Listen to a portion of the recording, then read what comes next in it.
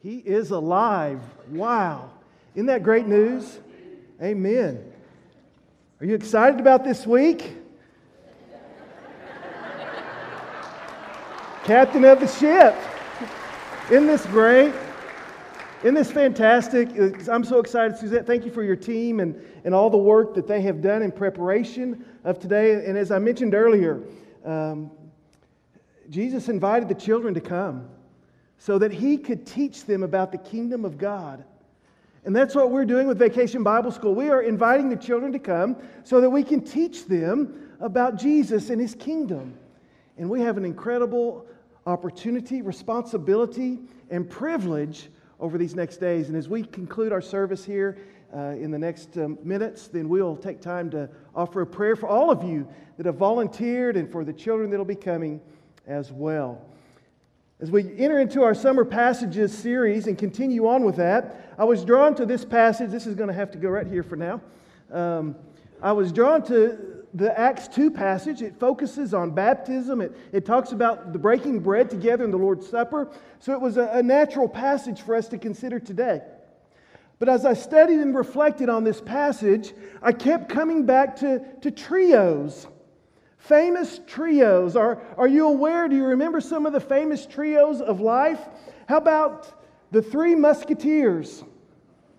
How about the Three Amigos?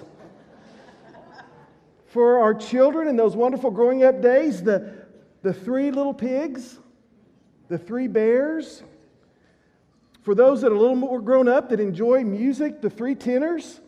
There's trios all around us, and we're so familiar with them. Let me give you some clues in the first one or two of each of these trios, and I'll bet you can finish them. If I said breakfast, what would you say?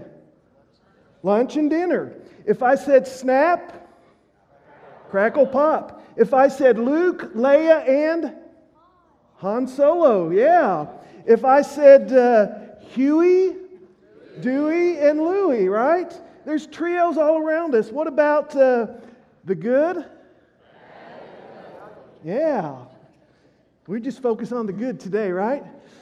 And for all you Sooner fans out there, how about Bud, Barry, and Bob, right? There's trios all around us. And even in our faith journey, there are trios that just come alive and teach us so much from Scripture. Now, we don't know exactly how many there were, but there were 3 gifts. So we talk about the 3 wise men, right? The 3 magi that came to see Jesus. What about the inner circle of Jesus? Those apostles, Peter, James, and John. Exactly. What about the Trinity, the great trio of all? The Father, the Son, the Holy Spirit. What about, as we talked about recently, what about the great commandment? To love God, to love others, to love ourselves. Today I want to begin with the Great Commission.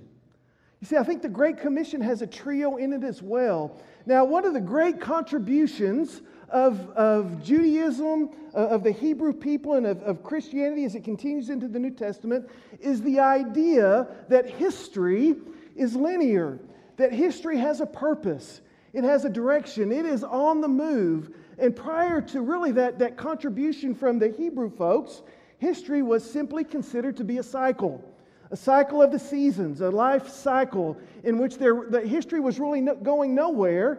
It was just a cycle of things. And I want to tap in today. The Great Commission is cyclical, but it's a part of our effort to go. There's a linear and a cyclical part of this Great Commission. So turn with me to Matthew 28. We're going to begin our scripture journey there today. And I think what we'll discover here, and you know this word, the first word is as you go, as you are going. The verb indicates action, and really the verb indicates an understanding that if you are a follower of Christ, you are going. So in some sense, the word go is not a command, it's an assumption. It's an expectation that you are already going, and as you are going, that going is that linear part. We're going, we're moving forward, we're maturing, we're growing, we're a part of the kingdom of God that is coming and will be in its fullness one day. But along the way, There's this activity of life that we're to be a part of that in some sense is cyclical and invites us to be a part of this great life of Christ as we go and as we move forward. So as we read, we begin in verse 18. Jesus came and spoke to his disciples before he departed this earth, and he said, "All authority has been given to me in heaven and on earth. Go therefore, or as you are going therefore, make disciples of all the nations, baptizing them in the name of the Father, the Son, and the Holy Spirit." There's that great trio of understanding of the Trinity. "Teaching them, those that are made disciples, to observe all that I have commanded you. And lo, I am with you always, even to the end of the age." Now let's look at our diagram and see if we can begin to understand this. As we are going, we look at red at heart, becoming a new person, a new creation, being born again, as Jesus told Nicodemus.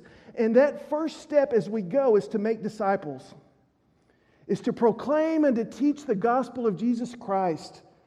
To tell people about Jesus, about their lostness, so that they can be found, so that they can receive the gift of eternal life. This idea of going and making disciples means that we're to go and to cause, to make, to tell, to convince, to persuade. Now we have become so fearful, and rightly so, of the word coercion. I don't believe that anyone should be coerced to faith. But in giving up and saying we don't coerce people, which is a great thing, we have forgotten that we're called to persuade, to be persuasive, to be able to share our lives and our story and to tell the message of Christ in a way that persuades people, that draws people to know Christ. And so the first act that we're called to is to go and to make disciples. And then as someone becomes a disciple, that first step of obedience, that first outward act of faith is to be baptized. In our Baptist tradition, we follow this model very well. In fact, I would say set the example for all those around us in saying that you come to faith in Christ first, and then you follow Him in baptism. We talk about believers' baptism in our tradition, that you come to faith in Christ first as a believer, and then you follow Him, you obey Him in baptism. Belief in Christ, being made a disciple, is first. And then, as an act of obedience and response, you come and are baptized again in the name of the Father, the Son, and the Holy Spirit. According to His plans, His purposes, you submit to Him as Lord and as Savior of your life. That's what it means to be baptized in the name of the Father, the Son, and the Holy Spirit. But baptism is also a picture of a couple of things. Baptism is that act of faith, that outward act of faith that welcomes the person into the body of Christ. It's the outward symbol that says, I'm now a part of the people of Christ. I am a disciple, a follower of Christ. And baptism becomes that, if you would, initiation. Baptism doesn't make you saved. You're already a disciple. That's that inward spiritual event of inviting Christ into your life and of being saved and redeemed. And then that outward act of faith and obedience is baptism, that marks you and that shows you and professes to all that you are a part of the body of Christ, the church of Jesus. We are to baptize them in the name of the Father, Son, and the Holy Spirit. And then continuing on, this idea of teaching the Word, teaching the Scriptures, teaching others, not just to know it as fact, but to observe. To observe, I think, has a couple of meanings in this text. First of all, teach to observe. As we're teaching folks, especially our children, especially new believers, we teach them by example. And so as we teach the Word in the Scriptures, we say, not in a prideful way in any way, but as humbly as we say, now observe the followers of Christ as they live this out, as they show you how to love others and how to offer their lives sacrificially to others. Observe. And of course, observe has that second meaning, not just to watch attentively, watch for example, but to obey continually. We teach so that we might observe, so that we might obey, so that we might practice the teachings of Scripture. Now turn with me to Acts chapter 1, because again, this is Matthew's expression of this great commission of what it means to live the Christian life. Before you change the slide, Phil, let me draw this circle around. So when I become a disciple, when I am made a disciple, when I pray to receive Christ, then I am baptized, and then I am taught, because I know that I've got to grow and mature in my faith, and so I've got to be taught in the Scriptures. And part of that teaching is to learn to obey and to follow Christ, so that what? So that now I can be a part of God's work to make disciples. And so as I'm taught to observe and to obey, now I am the one, as part of the body of Christ, I'm the one that's called to go and to make disciples. And as I make disciples, I teach and lead them so that they would be baptized.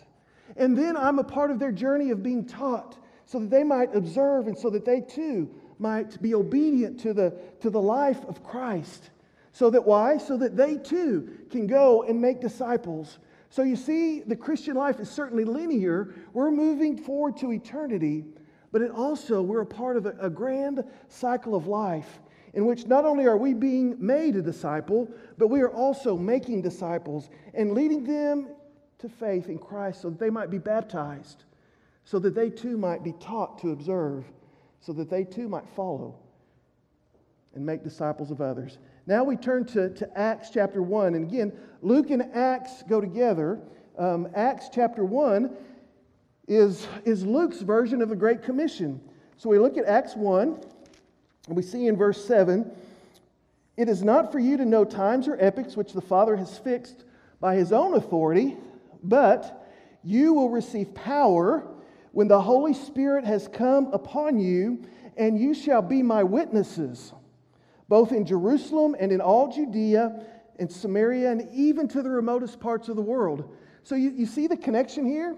As you are going, Matthew says, Luke says, as you are going, be my witnesses. And as you're going to places like Jerusalem, as you're going to places like Judea and Samaria, and even as you're going to the uttermost parts of this world, you are going to be my witnesses. Now look what Luke does as we turn over to chapter 2. 2, again, tells the story of Pentecost, and Peter is being a witness. He's preaching and proclaiming the good news of Christ. And as was read earlier just a few minutes ago, look at verse 37. Peter was going out and being a witness. And what did the crowd do? How did the crowd respond? In verse 37, the crowd said, "Brethren, what shall we do?" Peter, what shall we do? You've witnessed to us, and now we want to know. Now look at verse 40. "And with many other words, he solemnly testified and kept on exhorting them, saying," Now, what should we do, Peter? Peter's response, "Be saved. Be saved from this perverse generation." So then, those who had received his word were baptized. And that day there were added 3,000 souls. And they were continually devoting themselves to the apostles' teaching and to fellowship and to the breaking of bread and to prayer. Now we have another graph here. I think this is what Luke would say. What is our call to live out and to be Christians and to be Christ? Our call is to go and to be witnesses into the world and to proclaim this message of being saved from this perverse generation and world. And so how do we go about being saved? Luke would say, well, the first thing to do is to receive God's word. A few verses earlier, I think in verses 38 and 39, Luke says it this way: repent. You've heard God's word. So what does it mean to receive His word? It means to repent of your sins. It means to turn from the path that you were walking to go a new direction, a new way of life in Christ Jesus. So receive God's word. Well, as we receive God's word, then what's the next step? Well, the next step in this cycle of life is that we are to be baptized. We're to be baptized, again, in the name of Jesus Christ, in the name of the Father, the Son, and the Holy Spirit. Again, it's this outward act of obedience that affirms what has already been done inside of your heart. Again, baptism is a beautiful picture of cleansing, of being washed. And we would say the Spirit of God has already come and has washed you from within. And baptism now is that beautiful picture of you being washed on the outside to show and to symbolize that washing on the inside. But it's so critical and important that we are obedient to that. Both Matthew and Luke, as a part of their understanding of what it means to be a Christian and a disciple of Christ, is first to be made a disciple, first to receive God's word. But then that step of obedience, showing that cleansing outwardly, professing that, but also is that step to saying, I am identifying with the body of Christ, with the people of God.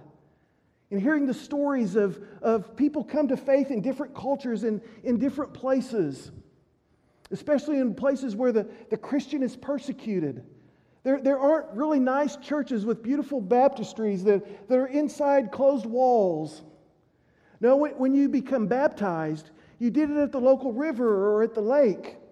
And all the community would gather, and all the enemies of the church would gather so that they could identify who the new Christians were, so that they could persecute them.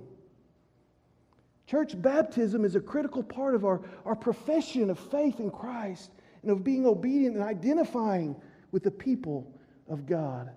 So we're baptized and then we're devoted. We're devoted. Paul says, or Luke says, that we have to be devoted. We're devoted to God's people. Well, what does that look like? Well, he continues on there in verses 41 and 42. And in verses 43 through 47, he describes that devotion and what it uniquely looked like in the early church. But let's just take a few moments and look and see what Luke says we're to be devoted to. First of all, to the teaching, to the apostles' teaching. Now remember, the apostles in the early church, that they lived with Jesus. They walked with Him. They saw His miracles. They heard His teaching. And Luke is saying you need to listen to the apostles' teaching and commit yourself to the teaching, to observe the teaching, to obey the teaching. Are you devoted to the apostles' teaching today? Well, Brother Wade, if there was an apostle here, we'd certainly obey. Well, church, that's what Scripture is. Scripture is the inspired Word of God that the apostles wrote their teachings and what they had observed, and that we are called to continue to study and to follow and to obey and to observe that teaching. Are you devoted to His teaching? Are you devoted to the fellowship of God's people, the community of faith? You share together a unity with God's people and His church, sharing with one another as there is need. That was what was so radically different about the early church community. When someone in their midst had a need, the church rallied around and made sure that need was taken and met. And even today, the church continues to act in that way. When a member of the community of faith is hurting, the rest of the members of the body come alongside to bring comfort and nurture and to restore that member of the body. Are you devoted to the fellowship of Christ, to the body of Christ? Are you committed and devoted to the breaking of bread? Now notice that the Scriptures tell us that the early church was faithful to go to the temple daily, to pray and to worship, but that they also were faithful daily to go into each other's homes and to break bread together in their homes. We have several expressions of that other than just friends and Sunday school classes and life groups just said, hey, let's get together for lunch in a home, in a restaurant, and sharing their lives together. But we have opportunities more formally with our summer suppers where women have gathered and just met once a month during the summer to enjoy fellowship together around the table. Our Dinner with Friends ministry is an opportunity to get you into homes and to get you around tables together with one another and to share and to break bread together with families. And certainly, the implication and the understanding is that not only were they breaking bread and sharing meals around the table, but they were sharing together in the Lord's Supper with one another. Finally, are you committed, are you devoted to praying? To praying with each other, to praying to God. Prayer is an act of faith. It's an act of trust. Prayer is an act of dependence upon God. Prayer is an act of intimacy with God. But it is also an act of community and fellowship. Prayer is an act of intimacy with one another as a part of the body of Christ. If you want to grow close to someone, if you want to grow close to a community, a small group community, gather together in genuine, authentic prayer for one another, for this church, for our community, and for our world. And as you commit to doing that with each other, you will discover that it brings you together in a depth of intimacy and relationship that you've not known in other examples and opportunities. Prayer. Are you devoted to prayer? Prayer to God and prayer with each other. The last or final trio that I'd like for us to examine and to look at simply comes from our mission statement. I believe our mission statement will appear here on the board. The mission of First Baptist Church. God's mission for us is to love people wherever they are and to teach them to live as followers of Jesus Christ. Do you see how our mission comes alongside of the Great Commission, how it comes alongside of Luke's expression of what it means to be saved and devoted as a fellowship of faith and community of faith? This is done within the context of being a Christ follower. As Christ followers, we are called together in this church to love other people, to love people wherever they are. Wherever they are refers to people, wherever they are geographically. We are still called to go even to the remotest parts of this world. We're also called to go here, in our home, in our community as well. We are called to go. But this is not just a statement of loving people wherever they are geographically. It's a statement that says we are called to love people wherever they are emotionally, wherever they are relationally, economically, intellectually, wherever they are spiritually. We are called to go and to love them. As followers of Christ, we are called to love others. Why? So that we can teach them the Word, so that we can allow them to observe the Word of God alive and active within us. We love people and we teach the Word of God so that they can see what it means to be a follower of Christ in this place and in this culture. The purpose of all we do is to love people and to teach them the Word so that they too might become a follower of Jesus Christ. We're called to live the journey of life and faith together, to share that with one another, to share that in community with each other. Again, you can see how each one leads into the other. We love people so that we might teach the Word, so that we might together live the journey, so that we might invite others to receive Christ and to be a part of this community of faith, of Christ followers. Today, we've baptized two of our children as they have confessed Jesus Christ as Lord and Savior, as they have made allegiance to Him and given their life to Him. Church, they are disciples of Christ, and they are now part of this body of Christ. We are called to love and to teach them still and to walk with them as they live this journey of life and faith together. And now, in these moments, we prepare to break bread together, to break bread with each other, just as the early church did 2,000 years ago today. Breaking bread together is an expression of our devotion to our Lord Jesus Christ, but it's also an expression of our love and devotion to each other as the body of Christ, as followers of Jesus Christ. We call this the Lord's Supper. It was shared by Jesus with His disciples. And Jesus said that those who would come after Him would share it as well, to remember and to proclaim His name, to proclaim His death and His resurrection until He comes again.